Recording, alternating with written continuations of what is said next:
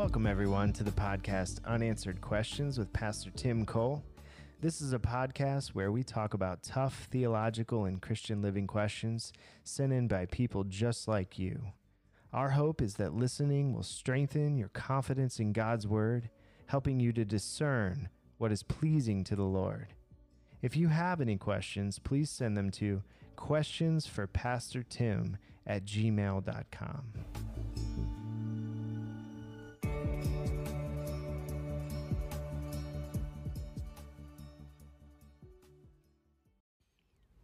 Thanks for joining us for another episode of Unanswered Questions with Pastor Tim Cole. Today the question is, how does Jesus restore the glory of God to us?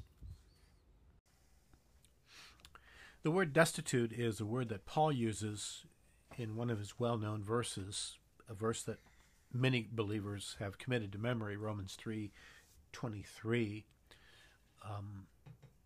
4, that tells us that Paul is explaining something or giving justification for something, giving evidence of something. For all have sinned, that's the aorist tense, and are continually destitute of the glory of God.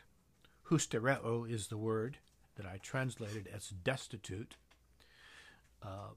Traditionally, Bibles use the word fall short, and that technically falls within the guidelines, falls within the definition of the word hustereo, but it does not adequately describe the nature of what hustereo means. But let's not get ahead of ourselves.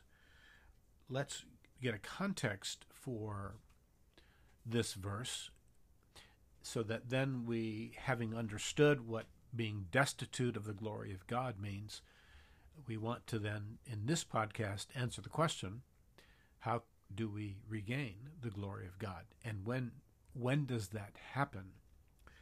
Paul in Romans 3, verse 21 is at a great pivot.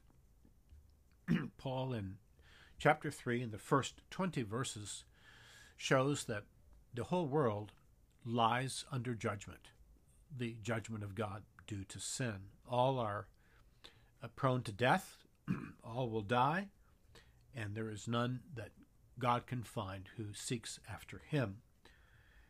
But the good news is that a righteousness is now being made available by God to all sinners. And it's a righteousness that we need, that is a gift of God, that comes apart from the Mosaic law. He says in 21, but now, at this point in history, now, apart from the law of Moses, a righteousness of God, that genitive would be a righteousness which comes from God, probably, has been revealed and testified to by the law and the prophets. Now, isn't that remarkable? The law is the Pentateuch, or the Torah, Genesis through Deuteronomy, and the prophets. The prophets begin with Joshua. That's the second section of the Hebrew Bible, the law, the prophets, and the writings. And the prophets go all the way to Malachi. Paul says here that both the Pentateuch and the prophets, beginning with Joshua, all the way through the major and the minor prophets, including books like Judges, they testify to a righteousness which comes from God apart from the law. So the law testifies that there is a righteousness apart from it. Isn't that fascinating? And it's a righteousness of God through faith in Jesus Christ to everyone who is believing. Everyone who is believing. And the reason, he says, that this righteousness is to everyone who is believing is because there's no distinction in everyone. And the reason that there is no distinction in the human race, there is no dividing the human race up into groups that one is distinct from another. We're all classified by this verse. For we all, or all have sinned. That's the aorist tense. That's stating a historical fact. It's like a snapshot view of the human race were sinners. All have sinned. And the next verb is not aorist. It is present tense, and it's in the middle voice, which means that, yes, we all have sinned, and we continually, ongoing, are destitute of the glory of God. I'm getting ahead of myself. It's the middle voice. The middle voice is the personal element in a verb. If it's active or passive, it has a different meaning or nuance to it, but when it's in the middle, it's something we feel personally. And so we all have sinned, yes, but we all continually feel it, feel that we are destitute of the glory of God.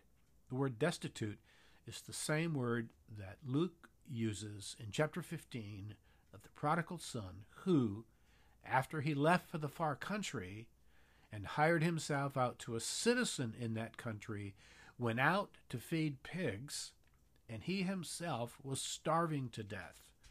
The traditional translations say, and he began to be in need. Boy, is that ever an underwhelming statement?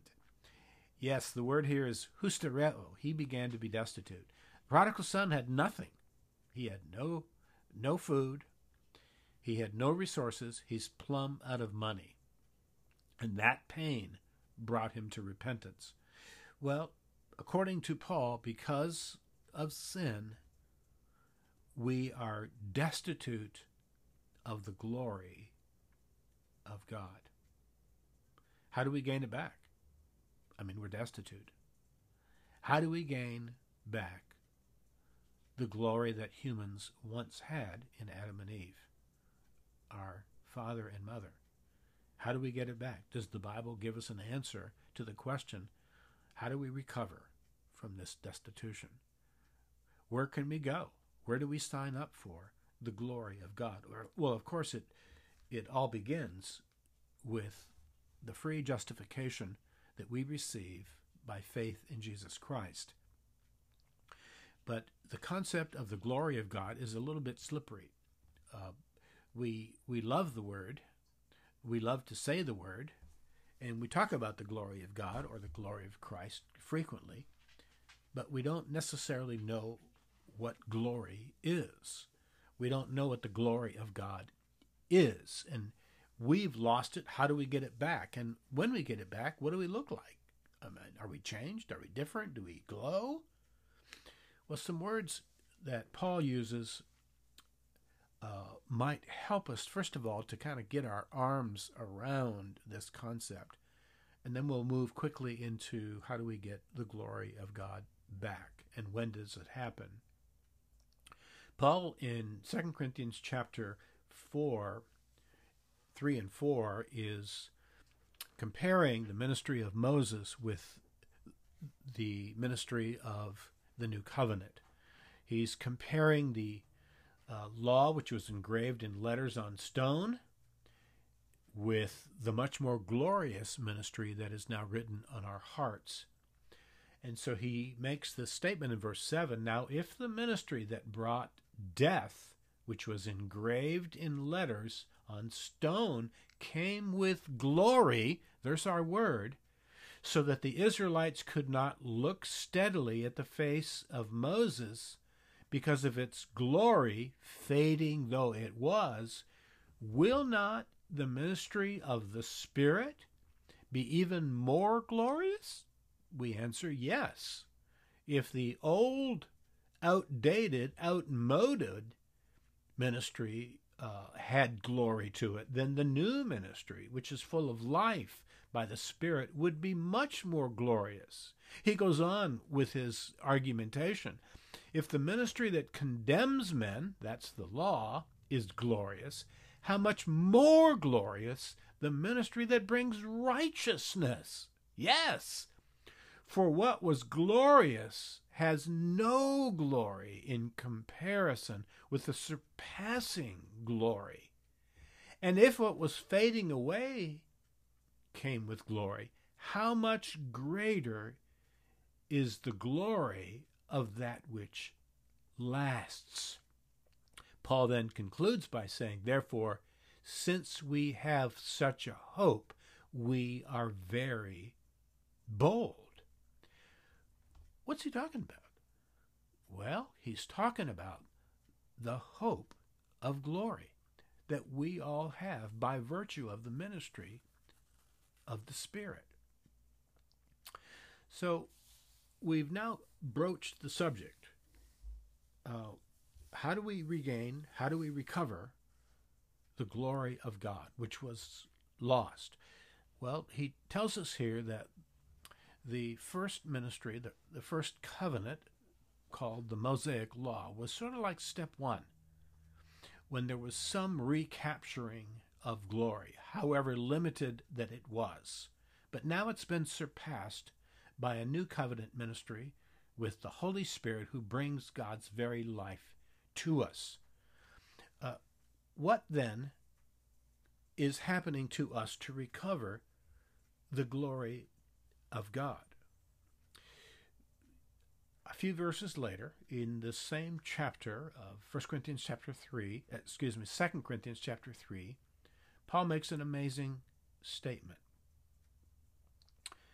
And we, who with unveiled faces, that's a connection to Moses' face that had to be covered, we with uncovered faces, all reflect the Lord's glory, are being transformed into his likeness as we contemplate the glory which comes from the Lord, who is the Spirit. And we, with unveiled faces, all contemplating, all gazing at the Lord's glory, are being transformed into his likeness with ever increasing glory, which comes from the Lord, who is the Spirit. That verse has a lot of syntax, a lot of grammar, a lot of choppiness to it. If I can, let me summarize it. We who have the Spirit, because of our faith in Christ, we who are indwelt by the Spirit, we are prompted with freedom to gaze continually at the glory of Jesus Christ, who is the face of God.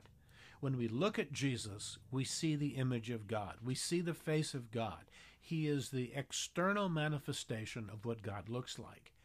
And as we focus on Christ and focus on his glory, for example, in our worship, in our Bible study, in our discussions, as we gaze continually at the glory of Christ, Paul says we are gradually, continually being transformed into his likeness with ever increasing glory, which comes from the Lord, who is the Spirit.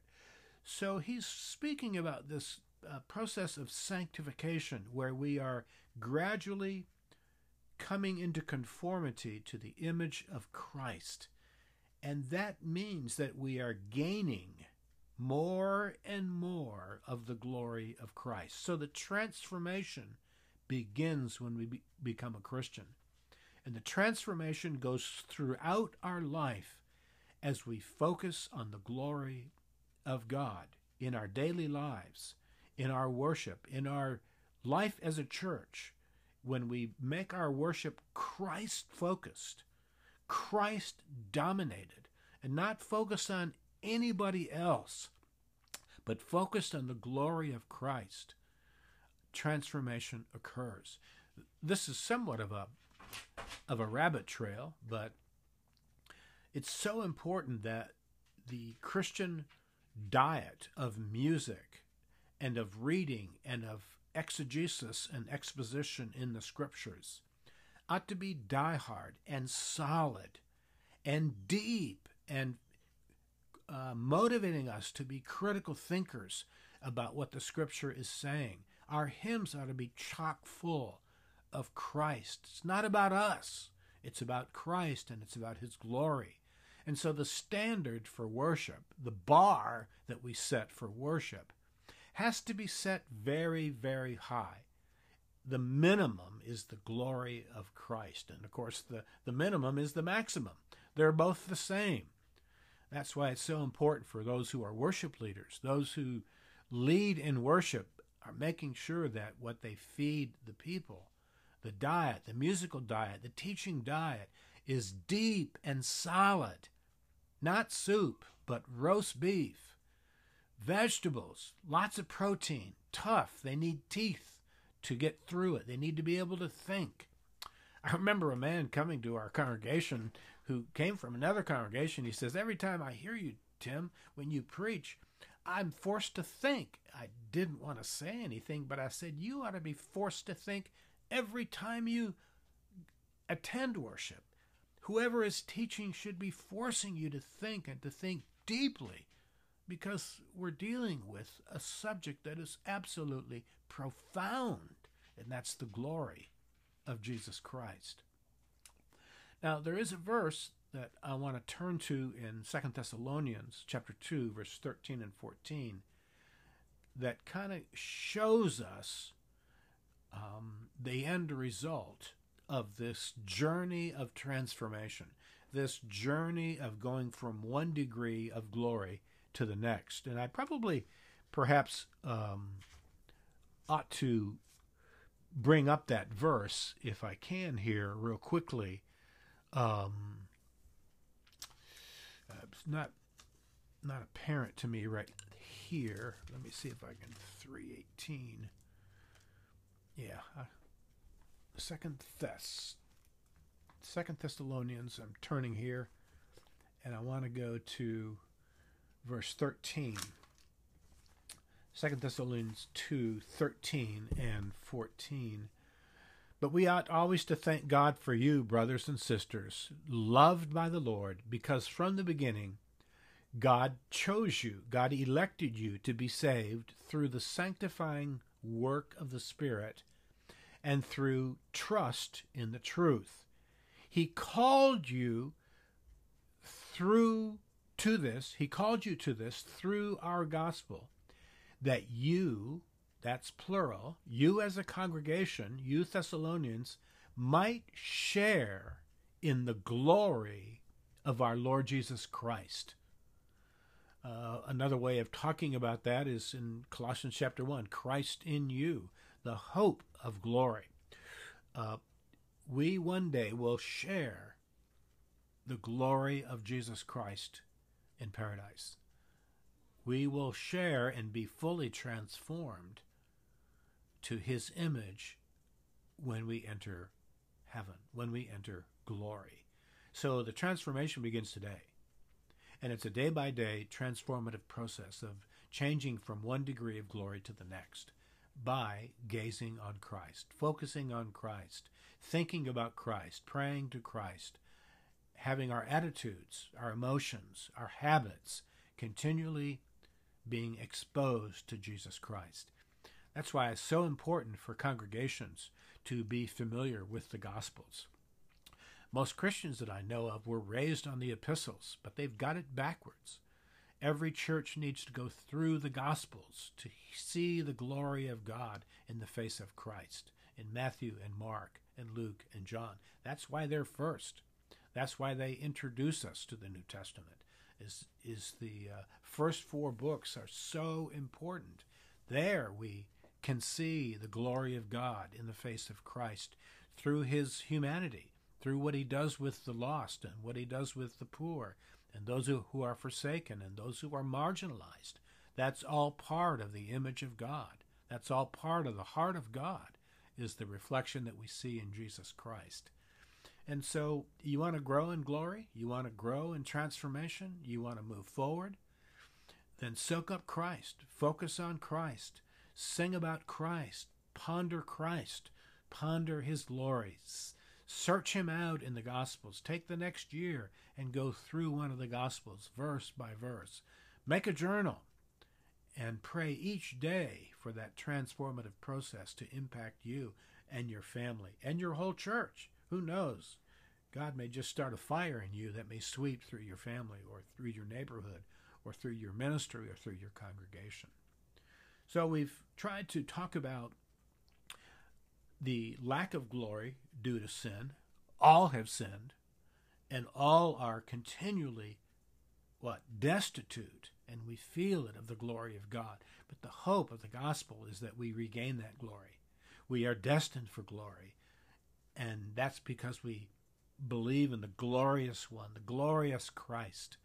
And as we follow him, listen to him, yearn for him, pray to him, love him, and make his life our life, we are changed. You've heard of the person who stared at the great face, the great stone face, and he was transformed into that very image of that stone face on that mountain. Well, perhaps this is an analogy that will help us as we gaze at Christ, as we contemplate Christ. We are changed into what we gaze at. We become what we worship. We become like what we worship. We act like the person that we worship. And so it's a transformative process. It's day by day. It's a joy. It has its ups and downs. It has its discouragements. But nevertheless, it's a transformation process that never ends until we reach the Eastern Gate. So I hope this has helped just a little bit, maybe, to understand how we regain, how we recover the glory of God that we lost due to sin. Thanks for listening. Appreciate your attention.